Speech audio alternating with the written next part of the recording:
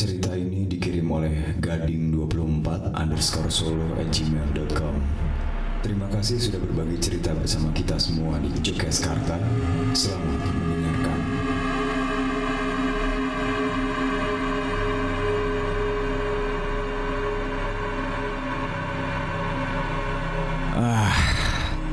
Lelah sekali hari ini. Ini adalah hari kedua ospek berlangsung. Proses yang sangat memuakkan untukku. Terlalu banyak membuang tenaga dan pikiran untuk kegiatan yang kurang ada gunanya.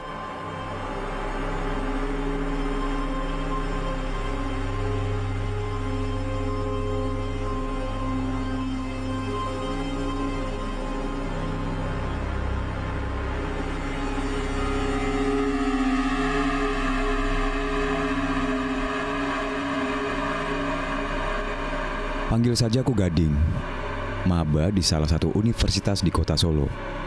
Sepulangnya dari kampus, ku taruh semua bawaanku dan aku langsung merebahkan diri. Tak lama kemudian, aku sudah tidak sadarkan diri. Aku tertidur pulas, karena mungkin badanku kecapean hari itu.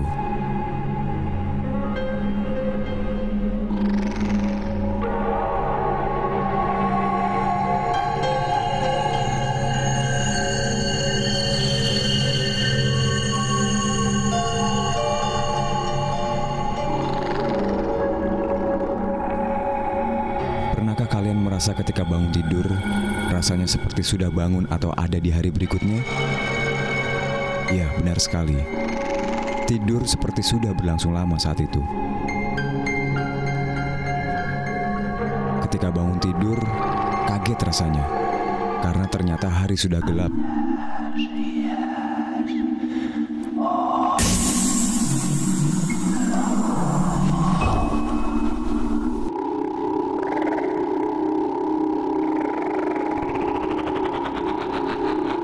Itu yang aku alami.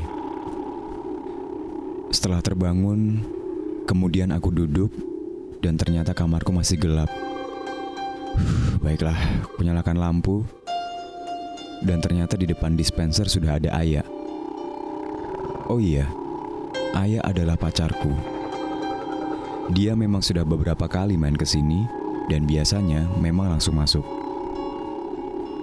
Ingin rasanya aku ajak ngobrol Ayah, tapi kok malas ya? Nanti sajalah setelah aku selesai mandi. Gerah rasanya setelah tidur hampir seharian. Oh, ternyata Ayah sedang membuat kopi.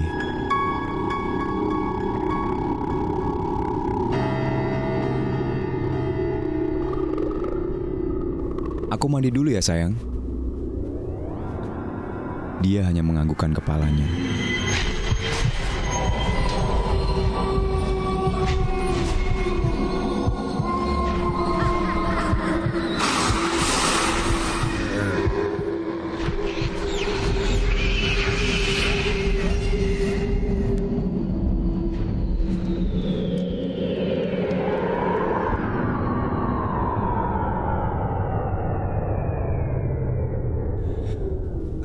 Segar rasanya. Selesai mandi, langsung minum kopi. Nikmat sekali. Baru saja aku masuk kamar, tiba-tiba handphoneku berdering.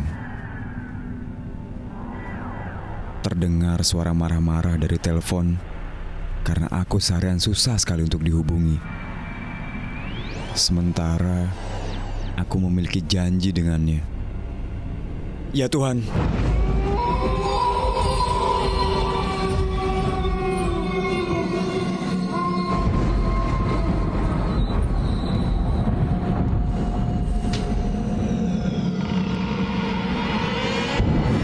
Sulit dipercaya.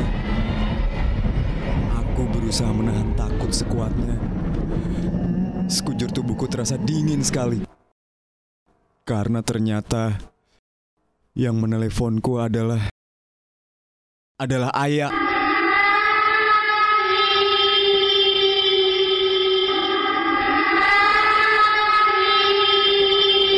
Lalu siapa sosok yang ada di kamarku ini? This is Cerita.